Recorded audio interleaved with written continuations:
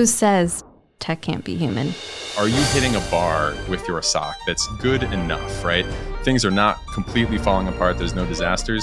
Maybe the most important thing for you to do right now is figure out how you can remove future work from the SOC. That's kind of the term I love.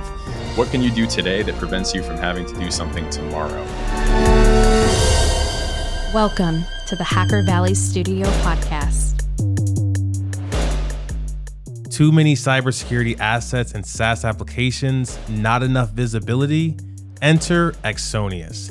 The Axonius solution correlates asset data from existing solutions to provide an always up-to-date inventory, uncover gaps, and automate action, giving IT and security teams the confidence to control complexity.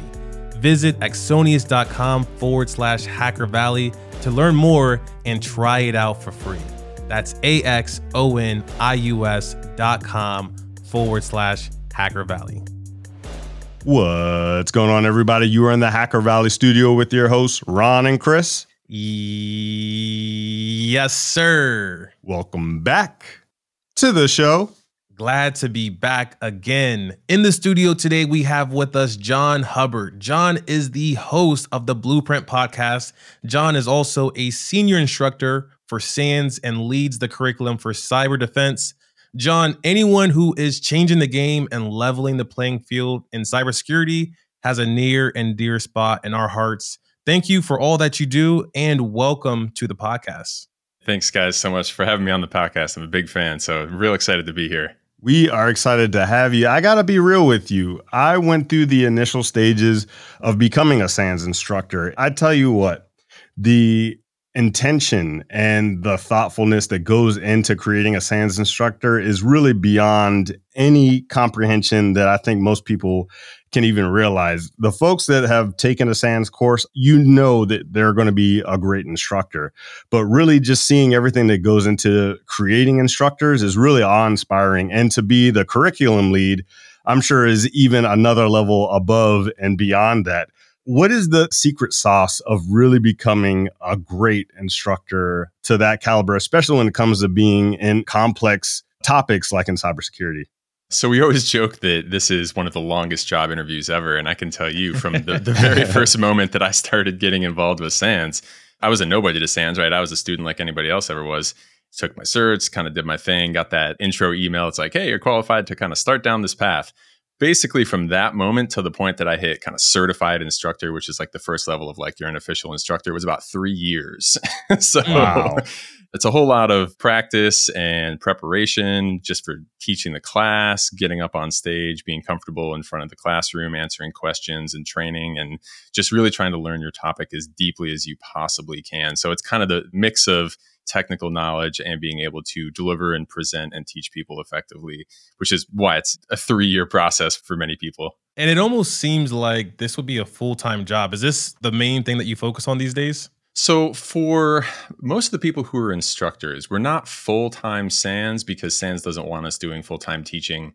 We will teach somewhere between, I would say, anywhere from like 6 weeks a year up to like a max of maybe 20 for some of the craziest people that really like travel. But they encourage people to like stay kind of with one foot in the game, doing consulting or holding down a full-time job if they have an employer that's nice enough to let them be gone that much and still teach. So it's kind of a mix of stuff. So most of us have some kind of side, I do side consulting. And with me, it's a little bit different because the curriculum lead gig kind of brings it more full-time for me. But yeah, most people are like, I don't know, 1/4 SANS and then 3/4 something else. That makes a lot of sense. When you look at a good instructor, I think the thing that sticks out in my mind is being magnetic. When you see a SANS instructor and they're talking about these really, really complex ideas and terminologies and concepts, you're like glued to them. And not just because you know that that tough test is going to come at the end of this journey, but they're just so inviting and they're so fast paced. And a lot of them have styles that lean towards the more comedic side. They're humorous. Some folks are really awe-inspiring from the position of being able to tell stories about when they were doing things, whether it's incident response or being a pen tester. When you look at some of the instructors that I'm sure you've helped cultivate over time, what do you think are the makings of a good instructor? Obviously, the technical aspect has to be there in a very, very strong way. But beyond that, we have specific instructor camps and instructor development classes that we do with everyone where we make it a big, big point to say, like, you have to deliver this message not only with razor sharp clarity, but you also have to deliver it with passion and energy because people are sitting there watching you talk for 36 hours. And if you aren't excited about it, they're not going to be excited about it. Right. So we're trying to get people who are like live this stuff and just love talking about it.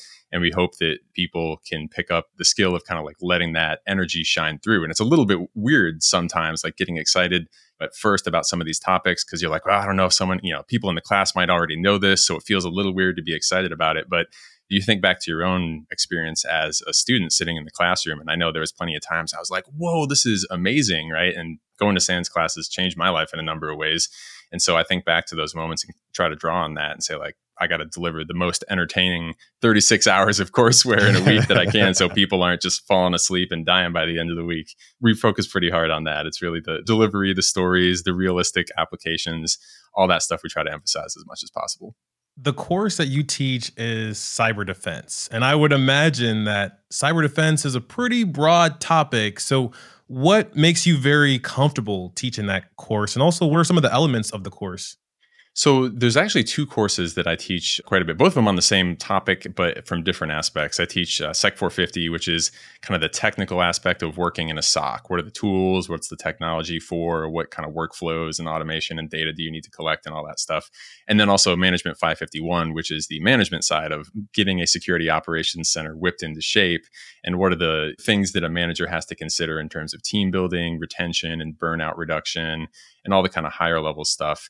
And so in both of those classes, we approach what does it take to succeed? And in both of them, if there was one word I was going to summarize both of those classes with, it's priorities, is getting the right stuff there first and not getting distracted by all the other details that are potentially there trying to pull you in the wrong direction. And you got to take that threat intelligence focused look at what's going on here. What are the attacks that are most likely going to bring the business down, to take $1 million out of the bank account, and at least make sure you're doing some big action to stop those things first. So both classes are really oriented around what are those things at any given moment in time, and how do we get in their way and stop that kind of stuff from happening.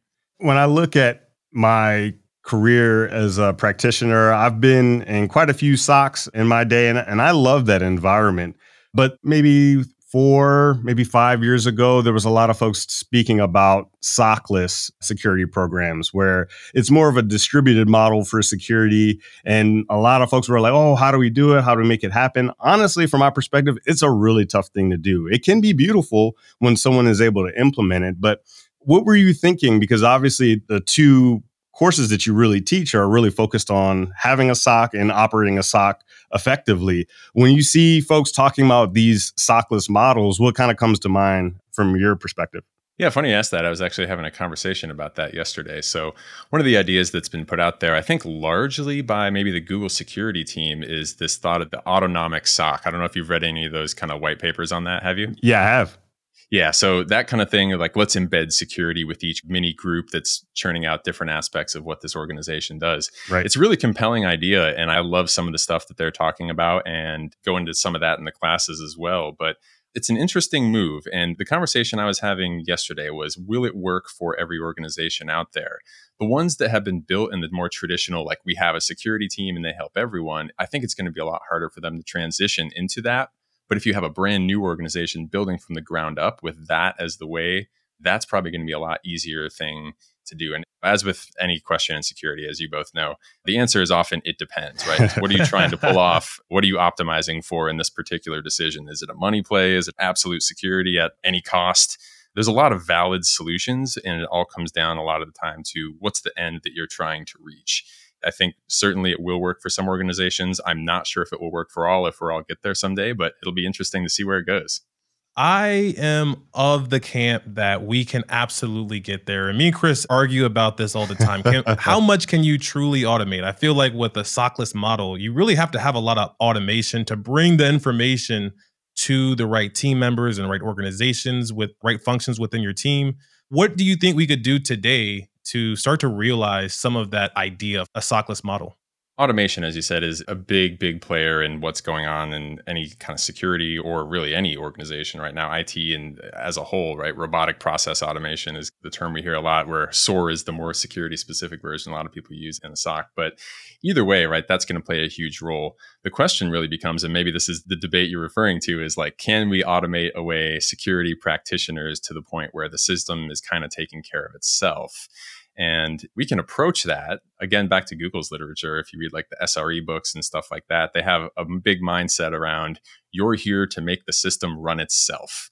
I would love to see a world where security practitioners do a very different thing because the systems are so secure and we're just designing how they take care of themselves.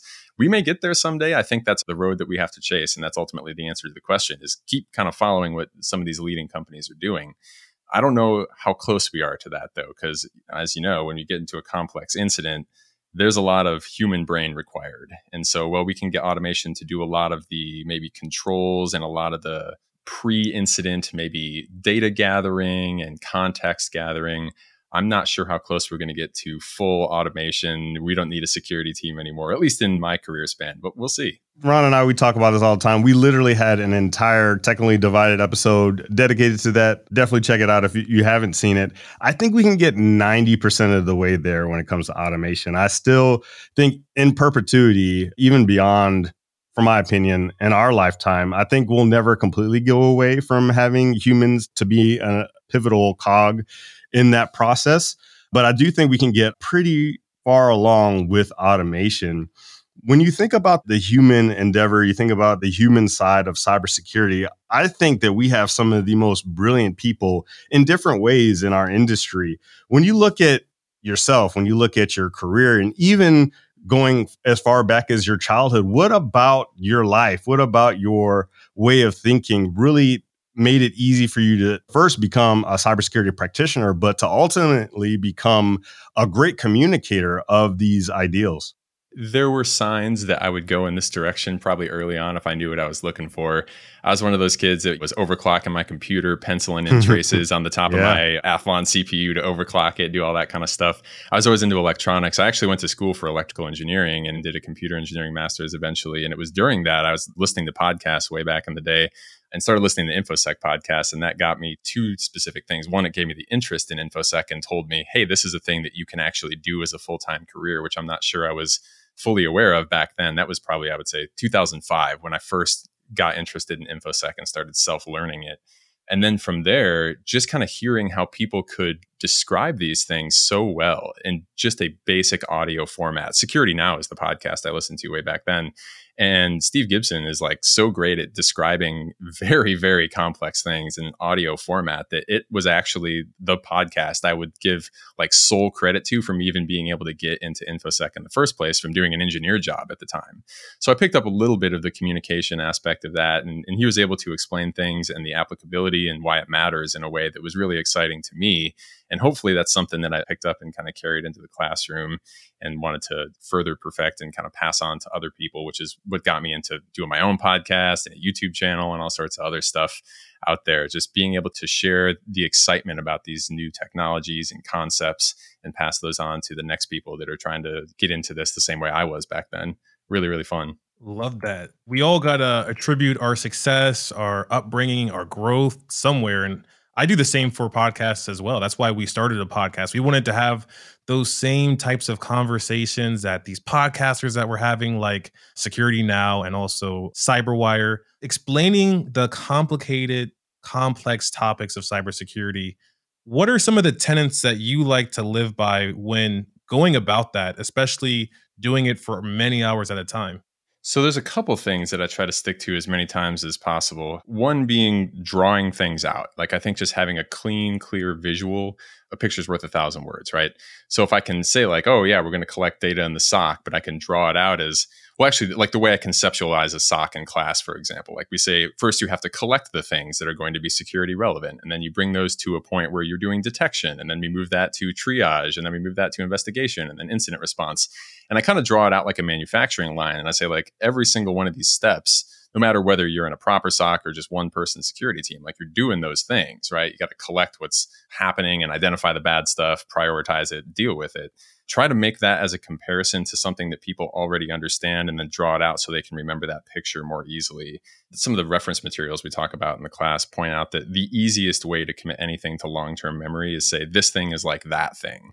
And so when I'm explaining like Kerberos, for example, which is very, very complex, I try to distill it down to something very simple. Like you came to a SANS event, you went to a table, you showed them your ID. That's like part of Kerberos where you verify who you are. And then you go and you take that lanyard and you take it to a different table and you get your books. That's like getting a service ticket with Kerberos. And people are like, oh, well, that makes a lot of sense, right? I identify who I am to one person and then I get my service from the other one. And that's kind of it. And if you can just draw those kind of simple pictures out for people, it makes them learn a lot more effectively and quickly and hopefully keeps their attention for the duration of class. One of the things that I see quite often is you start to build a program, security program. Obviously, you're starting to bring in different solutions for your environment. And in the beginning, things aren't well tuned. We know that. But what happens is folks get caught up in the reactive. When now we're dealing with false positives, we're dealing with all these little fires constantly. And it's almost like we never can really get to proactive. And that's where a lot of burnout comes from. That's where a lot of the alert fatigue really comes in. What are some of the things that you've seen or been able to advise on the managers of these SOCs on how do you go from being reactive to proactive when you don't even have enough time to handle everything as is? Great question. I love that one. That's one thing I talk about at length in any class, whether it's about that or not. I always love going into this.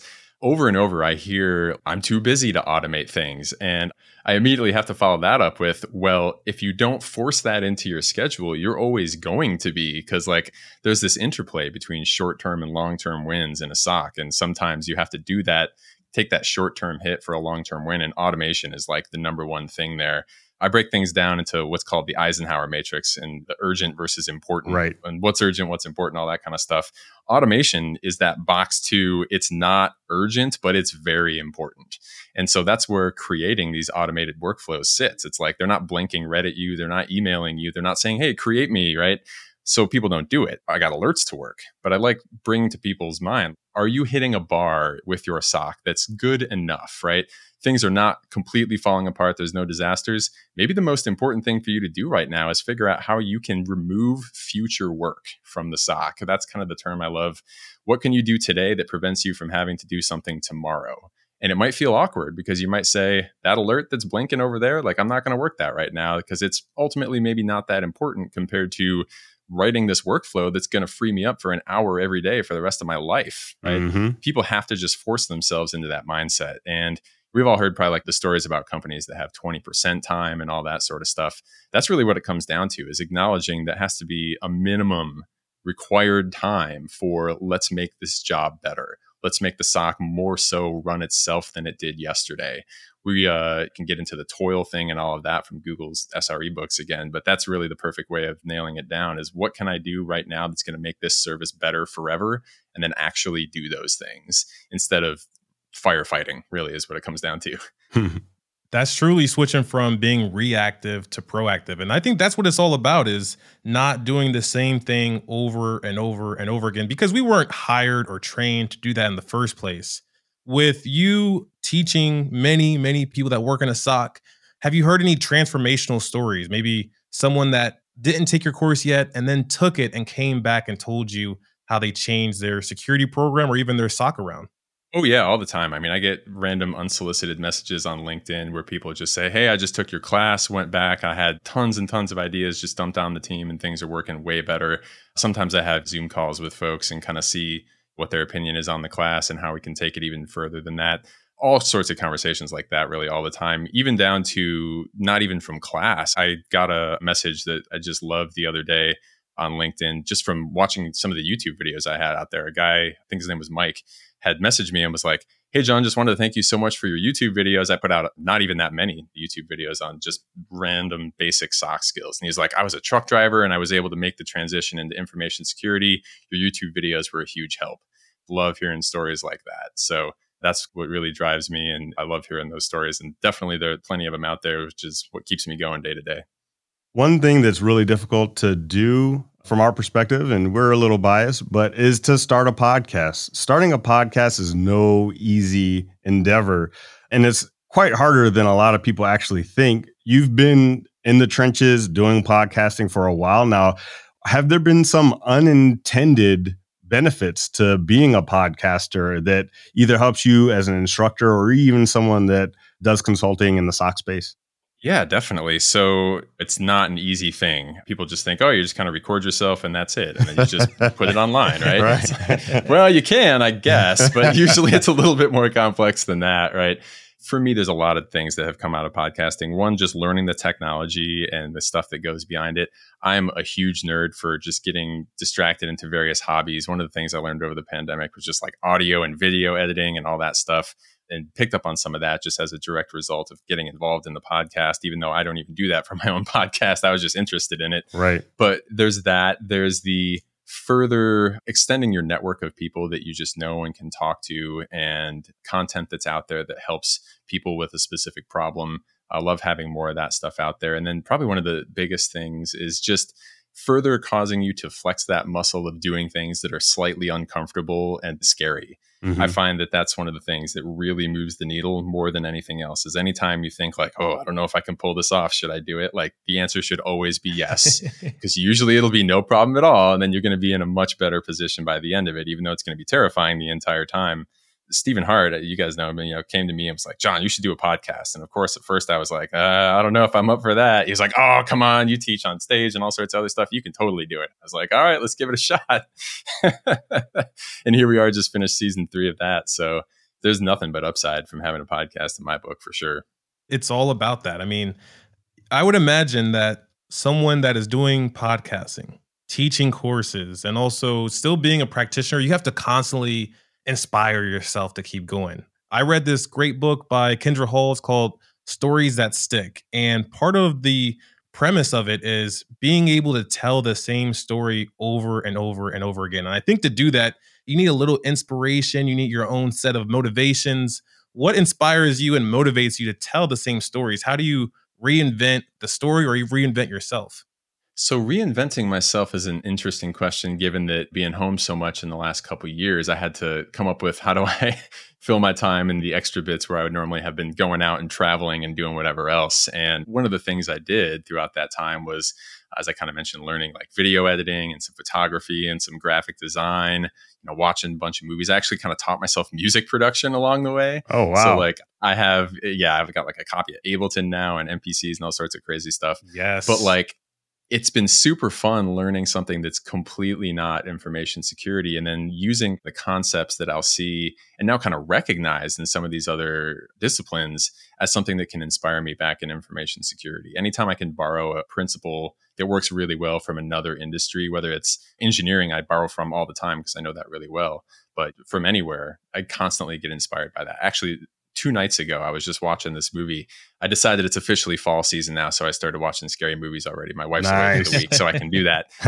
And I was flipping through movies, and I just Googled like, oh, what's a good scary movie, like on Reddit. And someone said, there's this movie called Leaving DC, and super low budget, but check it out, it's good. So I watch it, and it's this guy that created a movie like literally by himself. Like it's a Blair Witch style found footage, whatever movie, but it was like really, really good. And it was entirely made by one person with a camera. And I look at that, I'm like, if you had asked me earlier today, could one person make a movie worthwhile? I would have said, no, I doubt it. But I finished that movie. I was like, that was a great movie considering it was one person with a camera. Like it was scary and there was probably zero budget, right? So that kind of stuff, like I see it and I'm like, texting my friends, I'm like, should I make a movie now? Like I didn't realize I could do this, right? Like I got a camera, I got a microphone. What's stopping me now? So just like being inspired by random stuff like that, just kind of looking out into the world and taking in whatever you can from anywhere you can get it and trying to reapply it to what you do. That's what I'm always looking to do. There's a double-edged sword to being interested in a bunch of different things. I tend to be a generalist. I like to do a little bit of everything. I wouldn't say I'm the master of any one particular thing, but I do find that there's like an opportunity cost when it comes to learning something new, because look at cybersecurity in general. There are folks that live and breathe cybersecurity and that's it. That's all they want to do is maybe they do some content creation, but really they're focused in the realm of cybersecurity and they're just brilliant. But then you have folks that do a lot of little things, like they do filmmaking or they do music or they play a sport, which is their downtime. What do you think about weighing the options of doing something new versus going deeper into the thing that either brings you money or brings you joy? How do you weigh against those different options? I kind of struggle with that myself because there were certain parts of my life where I was that person. And with every single moment of my being, I was diving into InfoSec. And that was probably when I was starting to try to get my first job and going through that and kind of earlier on. And then as I progressed, I was like, I think I need to be a little bit more well-rounded than that, and kind of picked up some of these other hobbies and other stuff along the way. And I think there's merits to both of them, right? I mean, if you're head down in one topic, like nothing beats that for being an expert in that topic and knowing one thing really, really well. We're going to get absolute amazing insights and exploits and all sorts of crazy stuff from those kind of people. But I think there's other things that are also very valuable that are going to be discovered by the generalist because they're going to have all this knowledge in different domains and they're going to see patterns and be able to bring things in from other industries that a specialist might not. So I think from the whole industry perspective, we really need both. And as a person, if you're trying to decide between one and the other, I guess maybe you can ask yourself what seems better to you. That's not really a solid answer, one or the other, but that's kind of how I'm starting to look at it now, is kind of both are valid. The risk in being a specialist, I think, is burning yourself out, not going out and taking some other time to do relaxing things on the side. That's kind of the caveat, I guess I would put on that. That definitely could burn you out. What other things are you focused on? You mentioned music creation, movie creation. I'm sure that you have a bunch of ideas, but what's at the forefront right now? So right now, I guess with my weekends and just kind of fun time at night, like playing around with music and that kind of stuff has been maybe the primary thing. But I also got a little bit into photography. You know, I was always kind of scared to learn about shutter speed and apertures and cameras and all that. But sat down one day and watched this like couple hour video on YouTube and it was like, oh, that's not that hard, right? Like I can kind of figure this out. October 2020, I ended up getting a nutrition coaching certificate. So I'm a certified nutrition coach on top of all of that stuff. You got too much time on your hands. No, yeah, well, you know, that one wasn't probably as time consuming as it was reading 3 decent sized books. But I go to this gym here in Philly and I had a nutrition coach for a while because that's part of the gym. Like, hey, you want to eat well as work out? Like, well, yeah, of course, right? Might as well do one if I'm going to do the other. And the guy was great. And so once the pandemic hit, I'm like, maybe I should just learn this stuff for myself so I can continue coaching myself. So I just ended up picking that up along the way. But just kind of those sorts of things. I do some coffee roasting and just try to like chase the perfect cup of coffee with my espresso machine and my home roasting kind of project and really anything. I'm constantly learning new hobbies. I picked up a Skillshare subscription because that's one of those things where I'm like, hey, I wonder if I can do that. You can just like dive in and pick up like the first 10% of any given topic in a couple hours. I love diving in there and being like, oh, that's how I use, you know, Adobe Illustrator. Like I'll go make myself a logo or at least the amateur version of one. So yeah, I'm constantly just all over the place trying to pick up at least a little knowledge on really anything. That I'm very interested in a lot of things, for better or for worse. Well, I can't wait till when you announce that you're going to go for the world record in free diving. Just let us know. I'm sure it'll be sponsored by Red Bull and we'll be there to support you.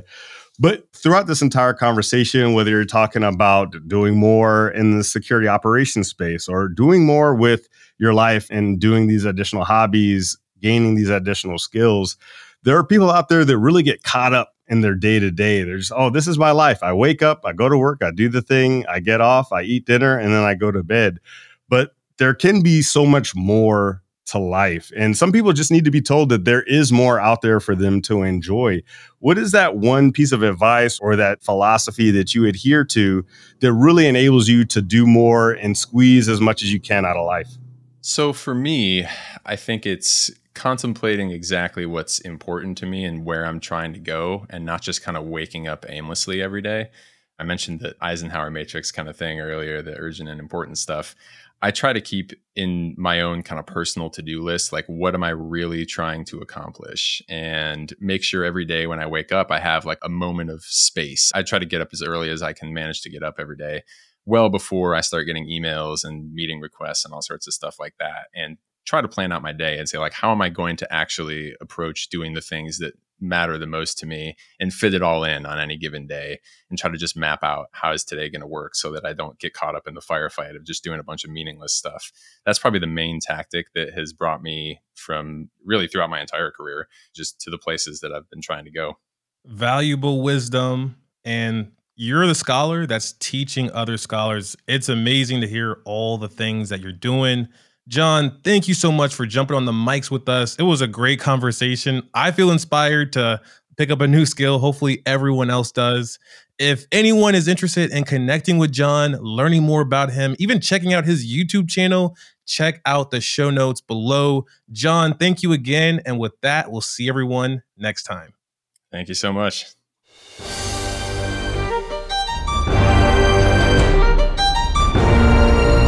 If you found value in this content, it would mean the world to us if you shared it on social media, sent it to a friend, or talked about it over coffee.